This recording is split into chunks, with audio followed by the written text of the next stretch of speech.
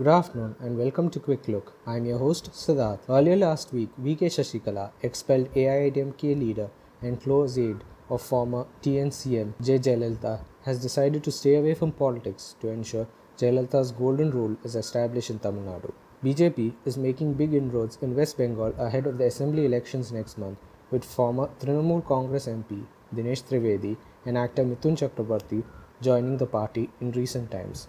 The Spectrum auction sale that ended on March 2nd saw operators buying airwaves worth 77,814.80 crores in the 800, 900, 1800, 2100 and 2300 MHz band. Reliance Jio bought most of the spectrum worth 57,122.65 crores, while Airtel bought spectrum amounting to 18,698.75 crores.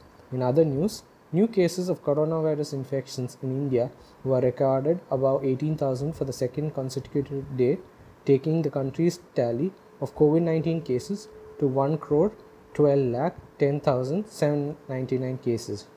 The COVID-19 active case load increased to 1,84,523 cases, which now comprise of 1.65% of the total infections. A total of 18,711 new infections were registered in a day, while the death toll increased to 1,57,756 cases with 100 new fatalities.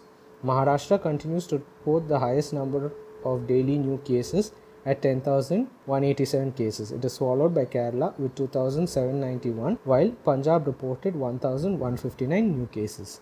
Thank you, and until next time, this is Siddharth signing off.